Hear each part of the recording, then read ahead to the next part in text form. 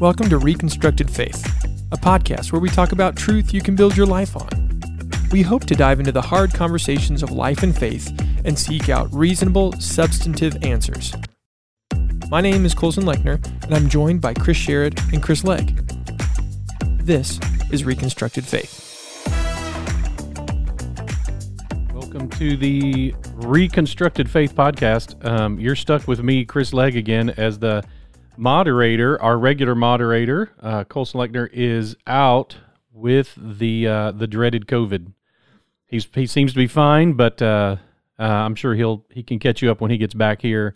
And so Chris Sherrod and I are here in the studio, and we're going to be continuing our conversation on the reasons we do believe. Yep. And so what has been built up in our lives, in our minds, in our heart, in our beliefs, convictions that that make it. And I think this is an important distinction. And Chris, I know you and I have talked about this kind of on the same page, but this isn't a matter of necessarily trying to make some claim that unbelievers are irrational or crazy or whatever. I feel like it's not necessary for us to close all loops, and that's I don't know if we have talked about this, but that's part of the psychologist in me wrestles with the concept of certainty, which to me is a psychological state more than anything. We talked about this under belief a little bit and under faith a little bit, that there's always a small chance that I'm strapped down in a bed in a mental hospital and I'm imagining all of this.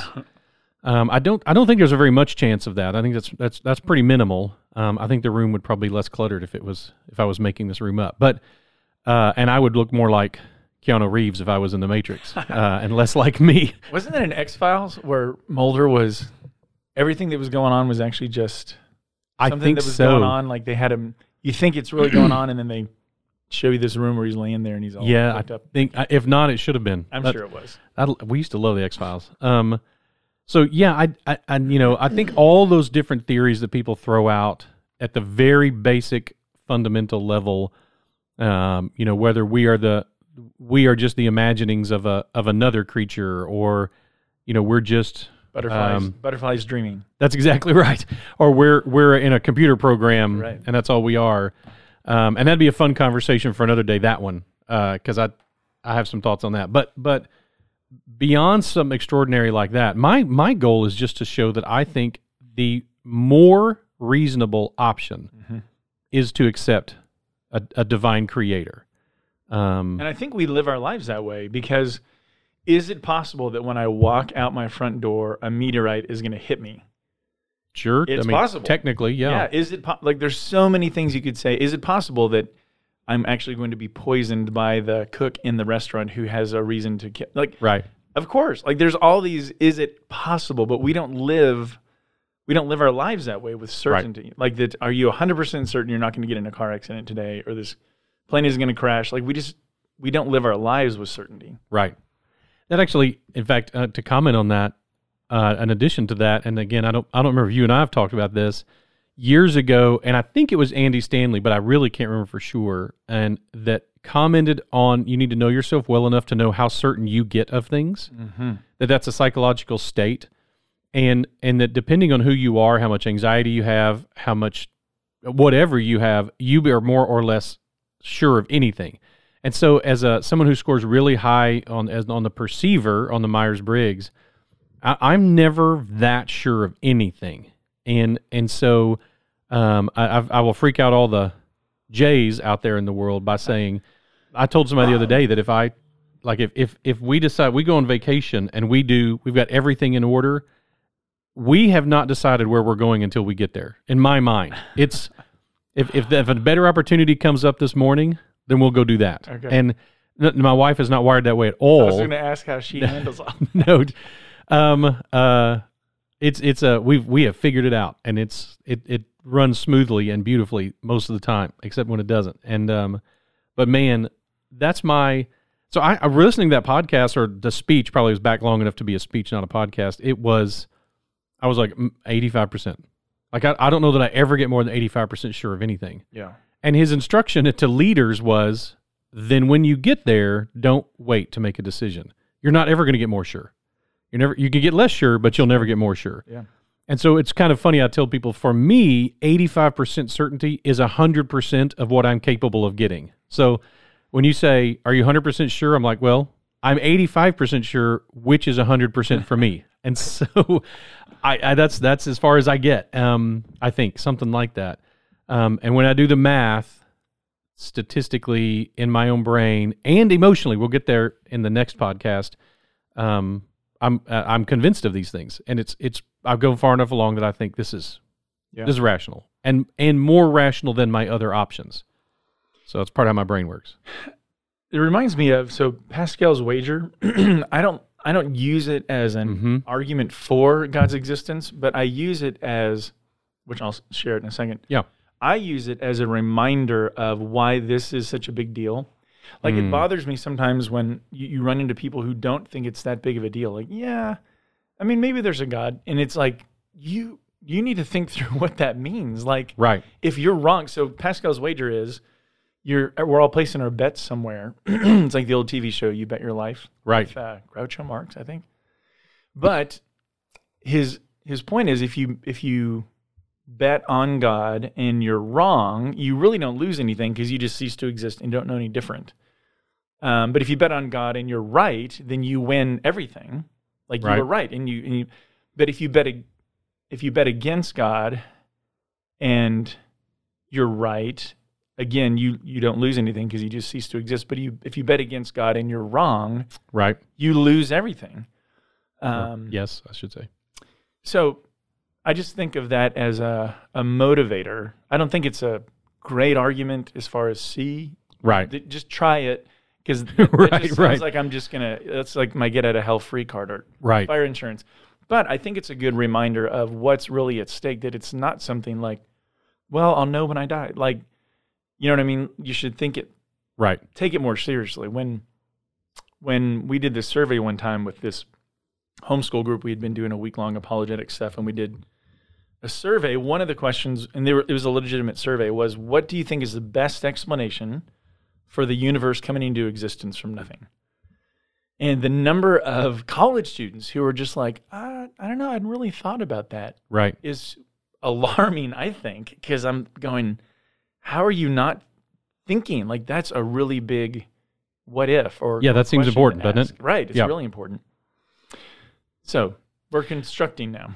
I think that's it's interesting. I heard today, actually, I think I was listening to a podcast that talked about the distinction, and so I think it would apply to Pascal's wager. What we don't love about Pascal's wager is it's not something you would not say that about something else. You wouldn't say, hey, you know what, this woman could be a great wife for you, so try it. Go for it, right? And if you're right, you'll get this huge payoff. And if you're wrong, it doesn't. It's not going to cost you all that much. You can just get out of it, or and so the thing falls down as a motivator. Right. Now, still though, thinking, okay, the truth is, since I'm here in this life of faith, to think, okay, if I'm wrong, I'm probably never going to know. Because if I'm wrong, that probably means nobody is right. I think the second most rational option is that there is no God, there is no nothing, that we are merely biological meat bags, and and that's it. And I give it a low percentage. I think it's a low percentage, but it's a possible answer. Yeah. And in which case, when I die and my biochemicals stop waving, I'll not know it. Yeah. And I will never know I was wrong. It will never matter to me that I was wrong. I'll just no longer be a thing. Yeah. And so that is a reminder. That is sometimes a little bit of encouragement to me, that like, well, if what seems like by far the second most likely answer is right, I'll never know. And so that between those two, I'm now as close to 100% as I get, actually. Right. So, I'm still laughing at your meat bag, biological meat bag. You've never heard that term? No. Yeah, that's all we are, is flesh bags or something. I don't remember the exact number. Anyway. Okay, so my second, that we talked about it. My first answer had to do with which you actually went first last time, and you were talking about the cosmological conversation, the source of all things. And there was a very good podcast, by the way, defending that against some a well-known atheist this week on Reasonable Faith, the Reasonable Faith podcast. The Kalam cosmological argument comes under attack constantly, and an atheist this week published this in the last couple of weeks saying, it's dead. I've defeated it. It's over. And of course, I mean, he didn't. So he made some great points, and Dr. Craig engages with the points. It's like, he has some great points. The problem is he has no answers. I mean, he's tried to poke some holes in this argument, but he's not offered anything in its place at all. So even if he was right, all he's done is say, I've poked holes in this argument. Next, like I still have nothing. Yeah. And so he said, and just like you said a minute ago, Dr. Craig is saying, these are some important questions. Like, what is the source of all things? Yeah. And so if you're going to say it isn't a divine creator, then, I'd love to hear your answer. Yeah. And it'd be good if it's not a faith-based answer like something. I don't know what, but something. The metaverse. Yeah. Like, which was one of this guy's answers, by the way, and Dr. Craig was like, okay, so then where does the metaverse come from? Like, right. you don't solve it. Answer the exactly. Question. Yeah. Aliens. Okay, and fine. Where did the aliens come from? we have still the same question. You've just stalled. You're kicking the can down the road. You're not actually answering. Anyway, and so then I talked about the teleological, which is really kind of the statistical argument for purpose, that when something has a purpose, so the cosmological, if it begins, it had a cause, and the teleological is if it's complicated and has a purpose, then it has a designer. And this is the simplifying. Go back and listen to them if you didn't. I want to talk about one of the other big ones for me, and this will move us into the rest of the conversation, Chris, is this question of the first life. Is that you mentioned there's really not one Big Bang, there's kind of three. Yeah. Well, you've got to answer, where did matter come from? Okay. Because that had to come from nothing. Because you have something from nothing. Right. And then you have to have life from non-life. Okay. And then you have to have consciousness coming from that. Okay. So those are three huge leaps. Huge leaps. Especially everything we've ever observed, life doesn't come from non-life. Right. And they used to talk it as if, like, they called it spontaneous generation and other things, but we've learned, like, no, it just doesn't. Right. But then there's the consciousness. But yeah, that's a huge one of where would anything come from in the first place? From nothing. And right. Then, so you would say life itself? So to me, this is what struck me. And I wrote something about this responding to an article that I had read that it came out. I wrote this about the time that a guy had come out saying, we've now done it. We've kind of taken the first steps towards life in the lab. And then I researched, I discovered, I mean, if there are 70 or 80,000 steps, yes, you took the first step towards this. And it was shocking how overproduced this was as a breakthrough in the media. And so I wrote a response, and I want to kind of go over. This is one of mine. Now, I will acknowledge, just like you're saying, with something from nothing, matter from nothing, and then life from matter, and then consciousness from life. None of those three things have been answered empirically. Right.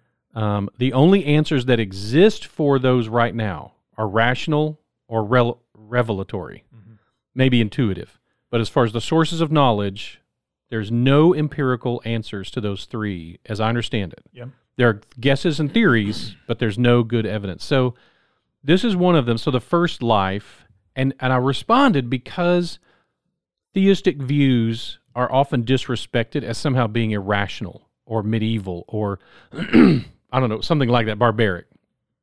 And my response was, so if I'm going to believe in a first life without a cause, no God, no designer, no nothing, here's what I'm being asked to believe. So so first, a non-living thing came into the spark of life. And life is still very mysterious. We now there are animals that we can completely end all the functions in their body, all the biochemicals in their body. We can 100% bring them to a complete stop and then revive the animal, and it lives. There's something more to life than merely biochemical reactions. And that thing is maintained in this animal even after the biochemical reactions. But we can't take one that is just dead and bring it to life. Huh. So we can start with a living one, end all of its biochemicals, and then start it back up. But you can't just hook up electrodes to them. So, and in Darwin's day, they so oversimplified, his warm little pond idea that you just need the right chemicals and then maybe some lightning. Right. You know what I mean? It just sounded so, because we know a cell is just this basic little globule of it's just a blob. Plasma, and it's like not even close to that now. No, it's from what we know. Fantastically complex, even at the tiniest level. So we don't know. We don't know where the first life initiated on Earth, if it was on Earth, if that was the first one. But it's not just that we have failed to find it again in a cauldron of mud or in a warm pond or in a salt water off the coast of a volcanic island or a dark cave. It's that we've not found it anywhere, and we're not able to reproduce it even in the most controlled environment. And so that's suspicious. Now, we may get into this today, we may not. That I'm a fan of and don't have a problem with very old Earth theories. According to the best evidence I could find was that the first evidence of life is from 3.45 billion years ago. They have fossils that they claim are that old. So here's what's wild. So that's only a billion years in, right? By the oldest standards, 4.5 billion years. And that somehow something caused something that was not alive to be alive. So something caused that. So one, I have to accept that life winked into existence after only a billion years of Earth, that it just winked into existence. And then this is what boggles my mind.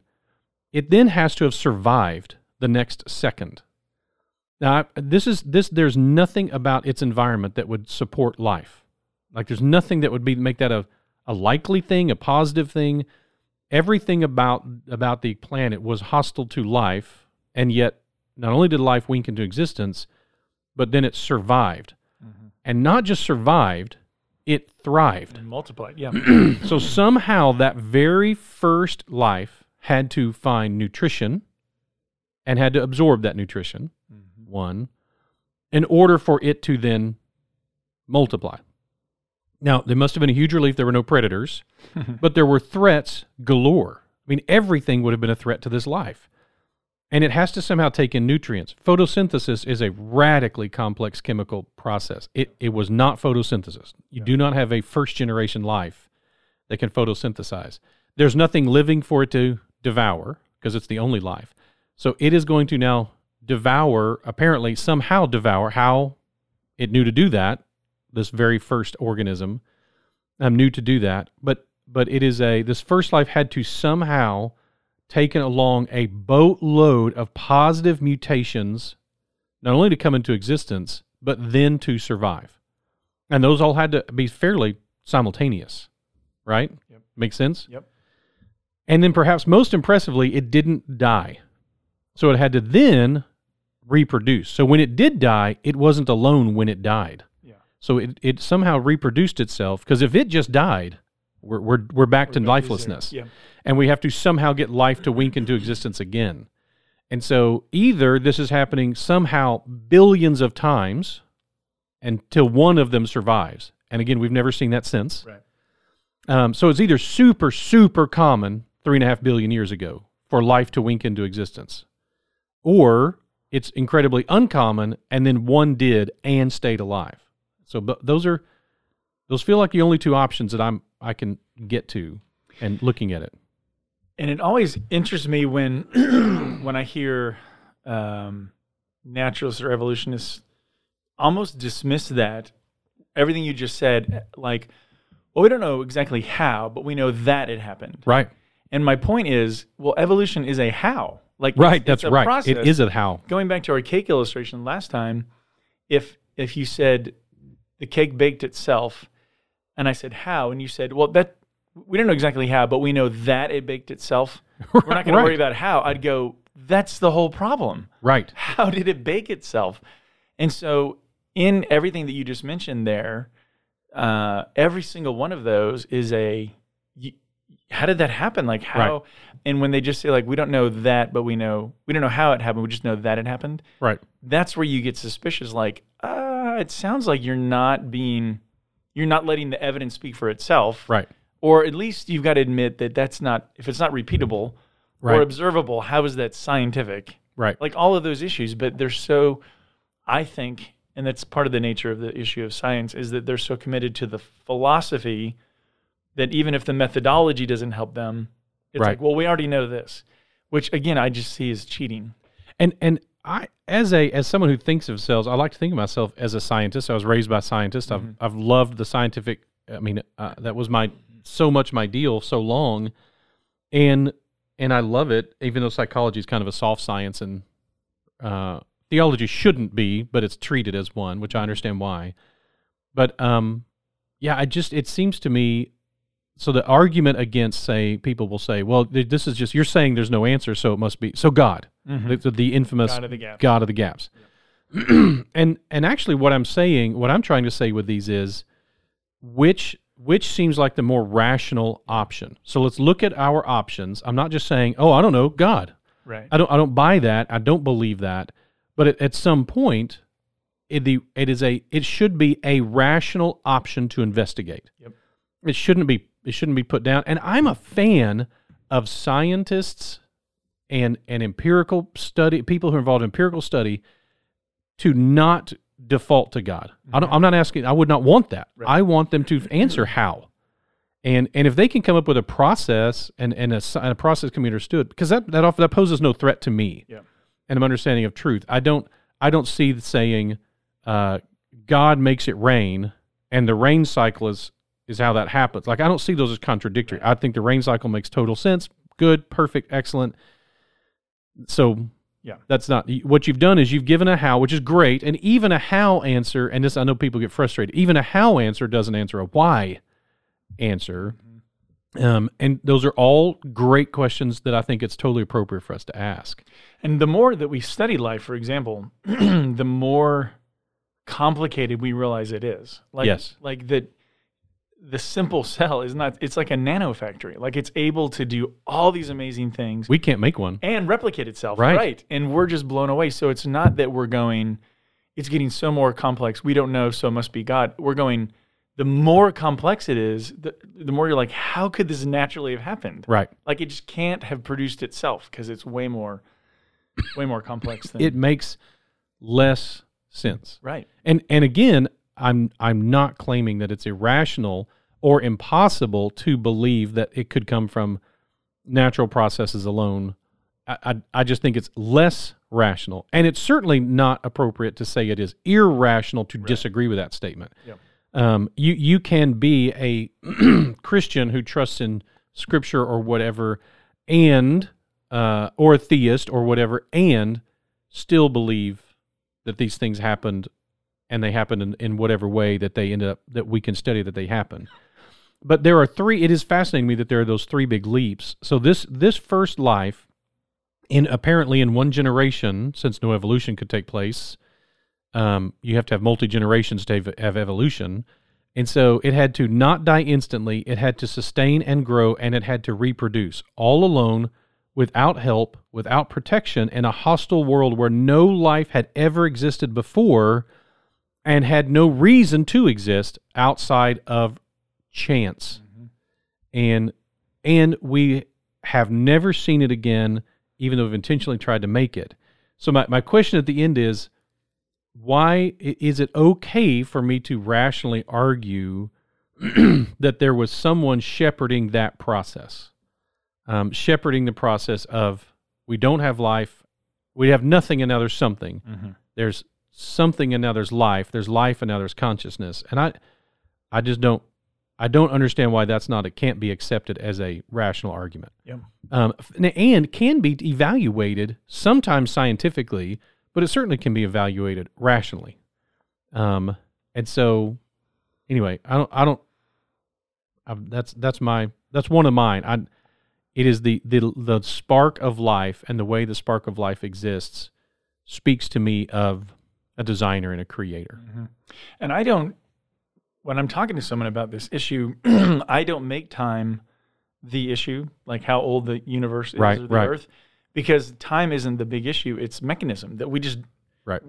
It's not a matter of if just give us more time, it'll happen. Right. We've just never observed it, and that isn't the biggest thing you learn in your 6th grade science project is you've got to have a hypothesis and test it, and it's got to be repeatable. Right. And so it's like no one was there to see this, and we've just never seen it. And what we find, and I mean, I'm a big fan of, and again, this will get into the age of the Earth stuff, but looking at like the Cambrian explosion, like it's called an explosion by scientists for a reason.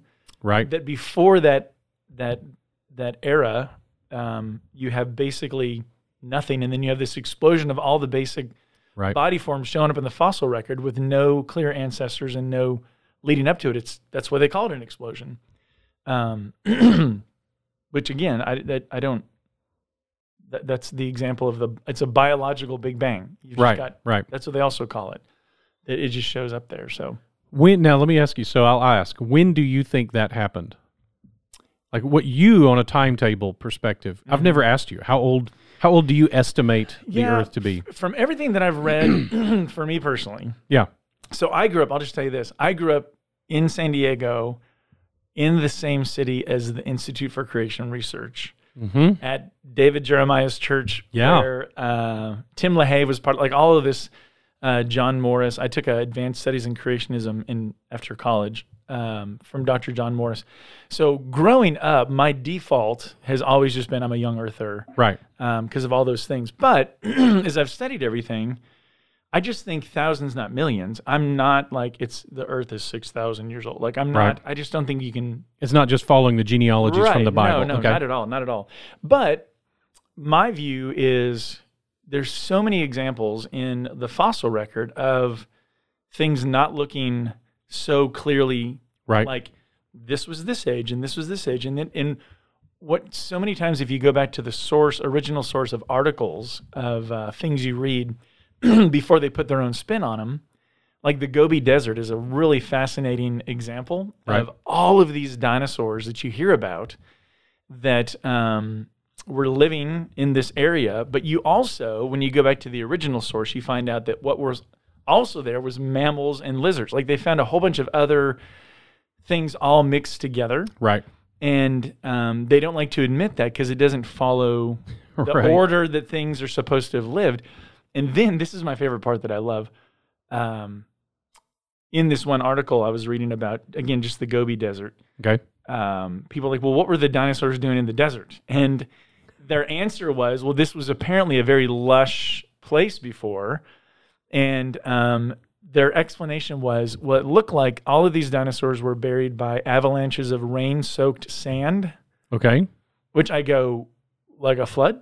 You know, like that's, that's my interpretation. Okay. And I used to take my students to the Los Angeles Museum of Natural History, and I loved, so cool, I love dinosaurs. Yeah. Walking around all the exhibits that they have there. But my thing was, I said, as you go out here, I just want you to read each one of these descriptions of how this fossil was found or where it was found. And they're from all over the earth, but so many of them, the answers were all, and these guys were found buried quickly, or this mother was protecting her eggs when she was buried, and these two dinosaurs were fighting when they were buried. And it sounds like all over the world, these dinosaurs were buried suddenly. So that's part of my view, is that the fossil record doesn't help macroevolution. And I've got a whole bunch of quotes by paleontologists who say we really can't use it as evidence for, the gradual evolution of something. So I am a huge fan of differentiating between micro and macroevolution, because I've read The Origin of Species. Right. And Charles Darwin was meticulous in his observations. Really, really great stuff. Oh, yeah. But everything he cites is microevolution. And so I'm just real big on distinguishing between, obviously things change and grow and stuff, but I'm not convinced that things happen from things going from one species to a higher, more complex species just through, mutation and natural selection. I'm a huge fan of microevolution, for sure, of adaptation and variation and things getting better or changing over time, but it's still that thing. In other words, if people say like, well, humans are taller today than they used to be, I go, yeah, great. Right. We're still humans. Or again, Darwin's observations of the beak of the finch on the Galapagos Islands. Right. One of his big deals. Yeah. Yeah, and it was restudied and republished within the last couple of decades. I just go, it's awesome. It's really fascinating. Right. But it's still a finch. And they talk about hybrid sharks, like this black-tip shark versus now it's mating with this other, and it's like, but it's still a black-tip shark. Like it's still right. And the peppered moth, all of those things I go, but it's still a moth. Like it's right. The population ratio changes, all those things. I just go, okay, but at the end of the day, that is still all horizontal changes, not vertical, going further or higher up the thing. So that's more there's two ways you could read the fossil record. It's the order in which things lived or in the order in which things were buried is kind of my example. Right. That if a massive flood were to happen today and then you come back and look at it, right, the things buried first would be lower level ocean type things, and then you'd work your way up to things that are kind of around the edges of the water or the lakes, and they'd be buried, and then you'd find things that are more mobile buried, and then humans, because we can whatever. And so I just go, it's part of it's your interpretation of, is this the order in which they lived or they were buried, and that clean-cut idea that everything is always in this order is actually not true. There's so many times it's upside down or environmentally mixed, or like I said, I love all the examples of, even here in America, of fossils that people don't know we found, like kangaroos and like other things that you don't think that they're here, all over the place, prehistoric, that we would call prehistoric animals. So I'm just more, now I will tell you, I think the Hebrew language of the word day, I think is compelling just from a linguistic standpoint. If I'm just going to only say, what do you think? Now because the word day can mean more than a 24-hour period. Right. But outside of Genesis 1, every time a numerical value is assigned to a day, it always means a literal day.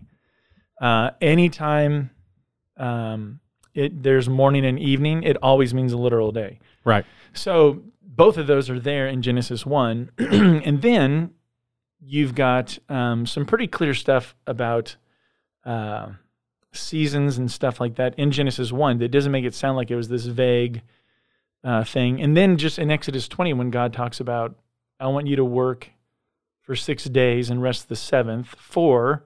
Right. God did that, in 6 days. It's the same word for day that he uses. So, Yom. Anyways, I don't think that's the end of the world. It could mean something different, but I'm just more compelled to think like, at what point do you start taking it literally then? Was it a literal garden, a literal serpent, a literal flood, a literal Abraham, a little, you know what I mean? Like, so those are some of my reasons, but again, I'm not scared of it. I think there's problems like with the starlight and time. Right, I was going to ask about that. How do you deal with things outside the planet? Well, I think of my from what I've studied and read, the fact that we've even observed the universe expanding. In other words, you mentioned this the other day, but the analogy is if you drew a bunch of dots on a balloon and then blew it up, as it expanded, the dots would all be moving away from each other. Right. And that's what we start to see the universe doing. Like the universe is expanding and everything's moving away from it. So if you reverse that, people come to a central spot. Yeah, things aren't, light doesn't have as far to travel, or the Bible talks about God stretching out the heavens. I don't know. So I think that is, I'm not scared to go like, but I could be totally wrong. Right. This is my only thing is if macroevolution, if I don't see compelling evidence for macroevolution. Why do I want to try to wed it with the Bible? Why do I want to wed the Bible with a theory that's false? Especially if I feel like the Bible's going to get watered down. Because I think anytime people do that, which one of the two is going to get watered down?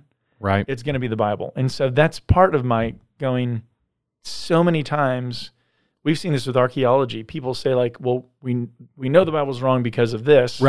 And then it's a matter of time. We actually, just as a sneak preview, we will actually go over, I've already made the list of my favorite, like 10 times that we've been wrong about stuff like that.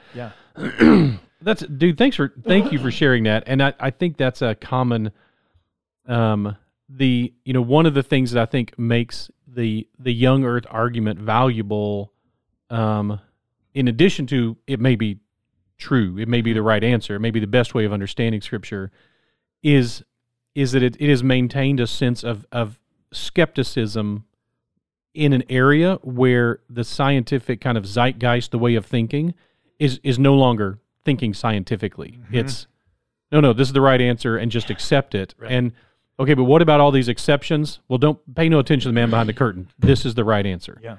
And anytime I see that in religion or science, I'm skeptical. Yeah. And so I agree with you that I love the idea of, and that's that's the version of kind of the more humble attitude towards whether it's young earth or old earth, ways of engaging with Scripture that I think is important is we are, I think where we would absolutely agree is that it defaults to God doing it. Mm-hmm.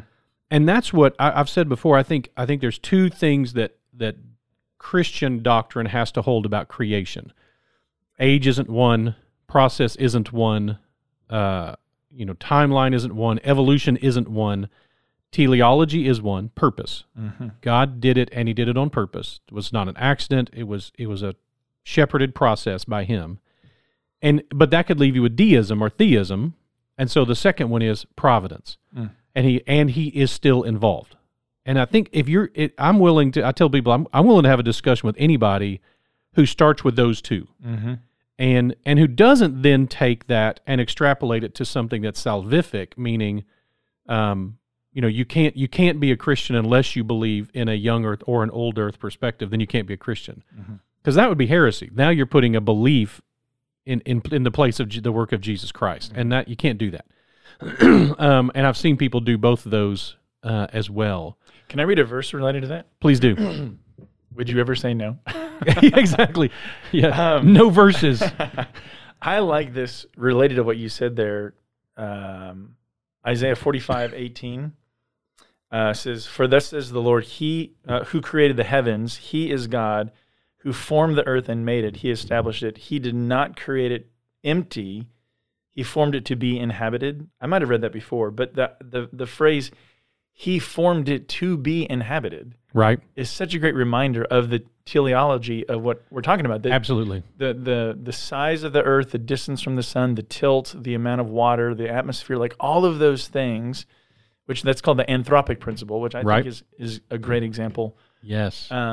But I feel like that's what Isaiah 45 is explaining there, that clearly He made it to be inhabited. Like He made the earth for us in mind. It wasn't a random chance thing. And when you say it was shepherded. Right.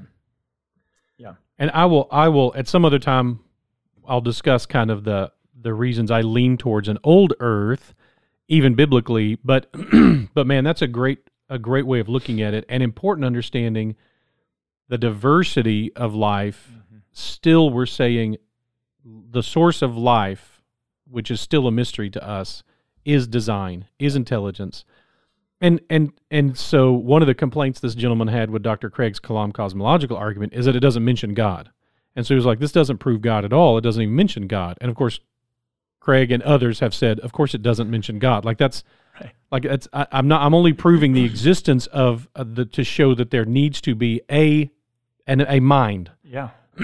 And why does it have to be a mind? And why does it have to be a cause or powerful? Yeah. Why does it need to be timeless? Why does it need to be spaceless? And anyway, and so all of those are argued and well defended, and we talked about some of them last time as well. Recognizing that there is this causation, there is something that makes this stuff happen, and at this stage is still the best explanation. Yeah. There is because we don't have empirical evidence to back a solid theory of these, that what we're left with is theories, and theories are rationally based, along with empirical evidence, but they're rationally based. And I don't think there's any reason to think that, rationally speaking, at this stage at least, our best explanation for something coming from nothing, as we talked about, is a creator. Yeah. And we can talk about the traits of the creator, and we'll get there. By the way, we're not going to end with this whole conversation. The podcast isn't over now forever because we've now shown that it's rational to believe there is a creator designer. But you know what's interesting? Richard Dawkins does this really interesting little leap where it sounds like he's making an argument against God. I saw this interview where he was like, someone said, give me the top 5 reasons not to believe in God. And one of his reasons was, but which God? Right. As if that proved that there wasn't a designer. Right. Like, because it's almost like you find some archaeological, I don't know, like a statue that was clearly, carved. Right. But we have no idea who did it. Right. You wouldn't go, no, until you can tell me who it was, I'm not going to believe that it was designed or carved. Right, You'd be right. like, that is so irrational. Right. But that's what he tries to do. He's like, this is another reason not to believe in God. Which God could it be? Because there's so many. It's like, that doesn't disprove that there's a designer. Right. That's a whole nother issue of the nature of it, or the personhood, or the identity of the designer. But it's like, that just seems so, I don't know. It's just one of those, like, you're supposed to be this brilliant guy. Right. It's just because you have a British accent. Right. That's actually, I don't remember the name. What is the name for it when people in the scientific community or in any community get out of their lane when they start talking about something that's not their area of expertise? There's a name for that. And it's, again, growing up with scientists, it was always a sign to me of someone who doesn't take science seriously when they are willing to aggressively assert themselves in an area that isn't one of their areas of expertise. Mm-hmm.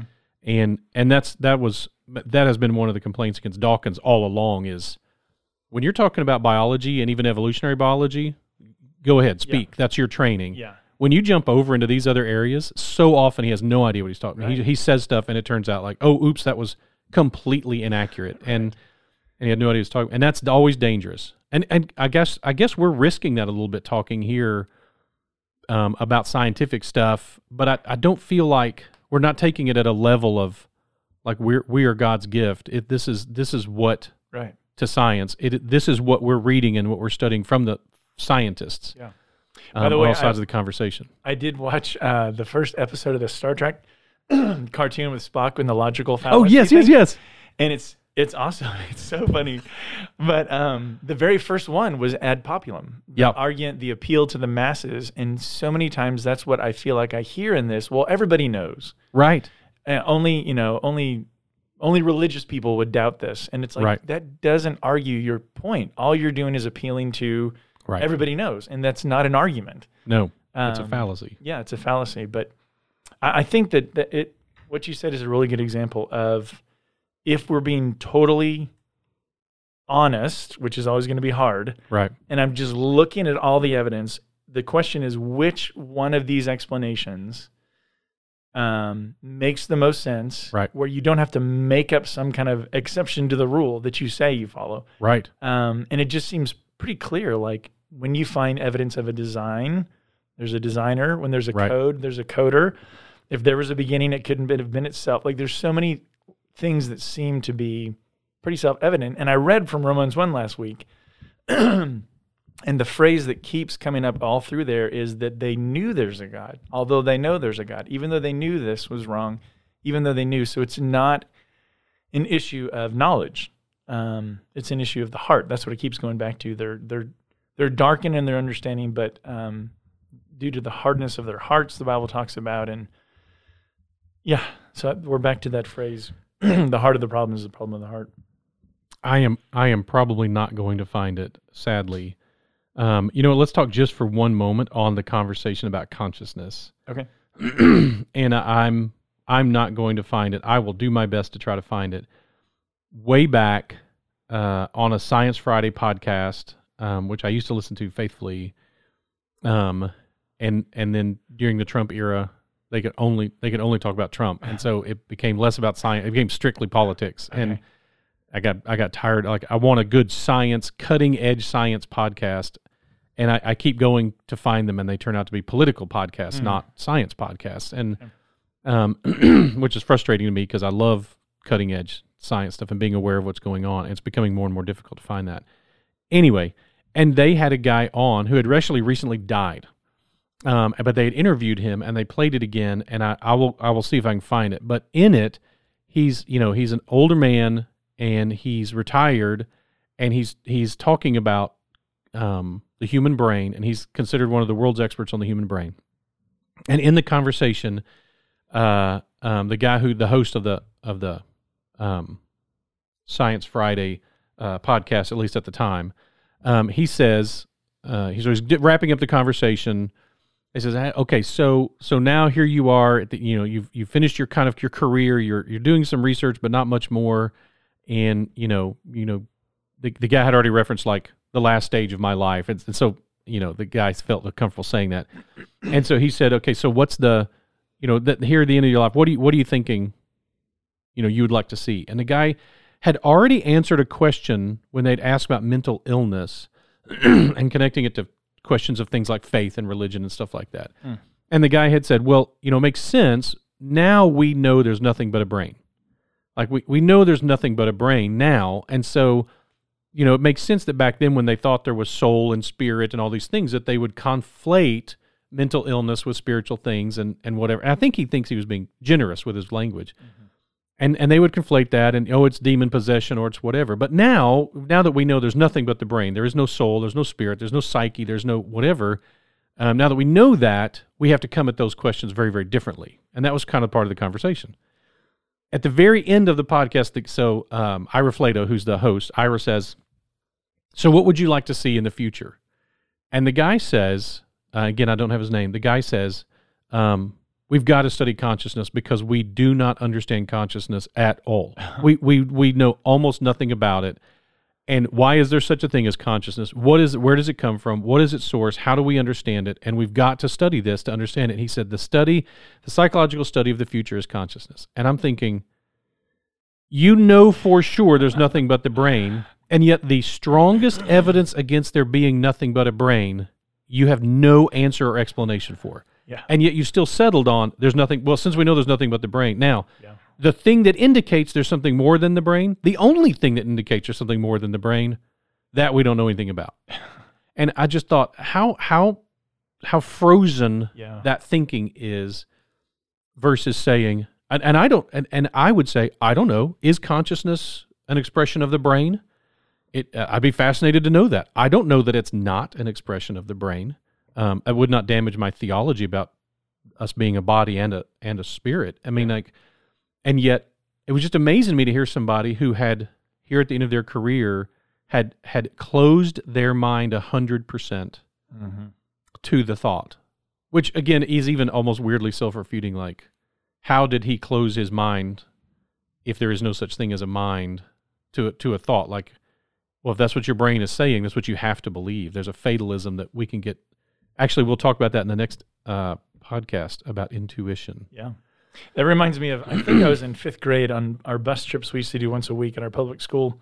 The bus driver up front had that sign that said, rule number 1, the bus driver's always right. Yes. Rule number 2, if he's wrong, see rule number 1. See rule number 1. And you're like, wait a second, that's cheating. Like, what if, but that's a good example of what if all the evidence is saying it's more than you're just, what did you say, at a biological? Yeah, meat sack. Meat sack.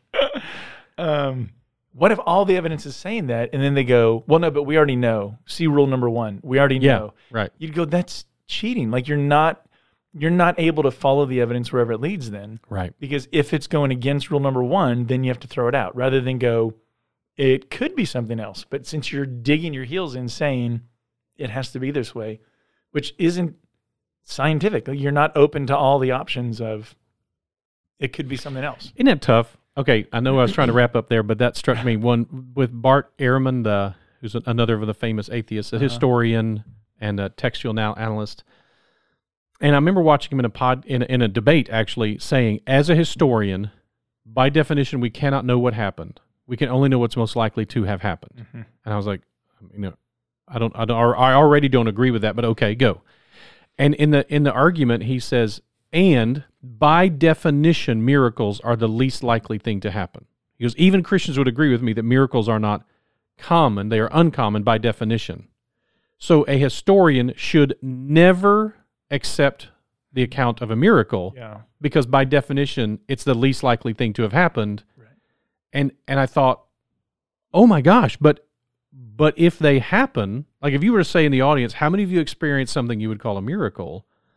And I don't know, 20 to 80% of I have no idea what the number would be, but I bet a lot of people would raise their hand and going, you realize this man cannot tell your history because he has already decided before he even engages that miracles are not something that can be part of the historical record. Right. And by the way, then he's going to say, they're really uncommon. How do I know? Because they're never in the historical record.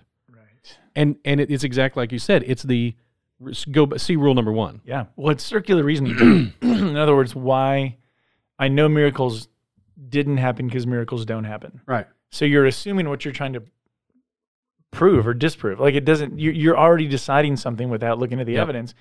And if miracles happened all the time, they wouldn't be miracles. Right, you know what I mean? Like it'd be everyday occurrences. So by definition, what makes it miraculous is it goes against all of our everyday experience. But as a historian, he can he doesn't try to figure out what happened. He tries to figure out what's most likely to have happened, which again, as I said, I actually disagreed with that. Like, no, I think a historian's job is to find out what actually happened. Yeah. There's a degree of certainty or uncertainty in every event.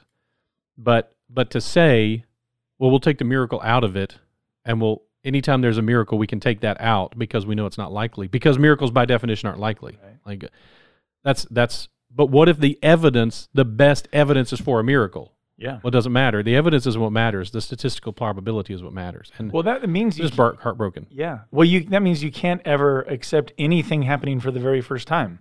That's a you just critique someone gave. Statistically, here's an example. November, when Auburn, Alabama played in the Iron Bowl, they went into overtime for the first time in history. And I was like, how have they never gone into overtime before in the Iron Bowl versus each other? But according to Bart Ehrman, that would be like, no, statistically, because that's never happened, that couldn't have happened. Wow, that's a great point. But yeah, that's interesting. Ouch.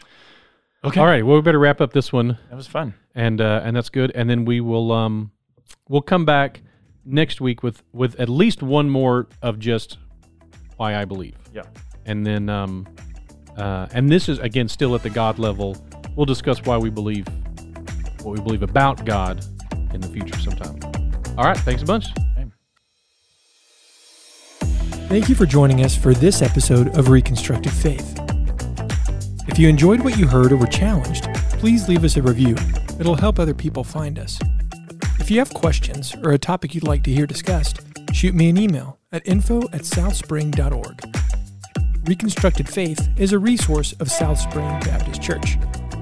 Remember, don't give up, trust God, search for answers.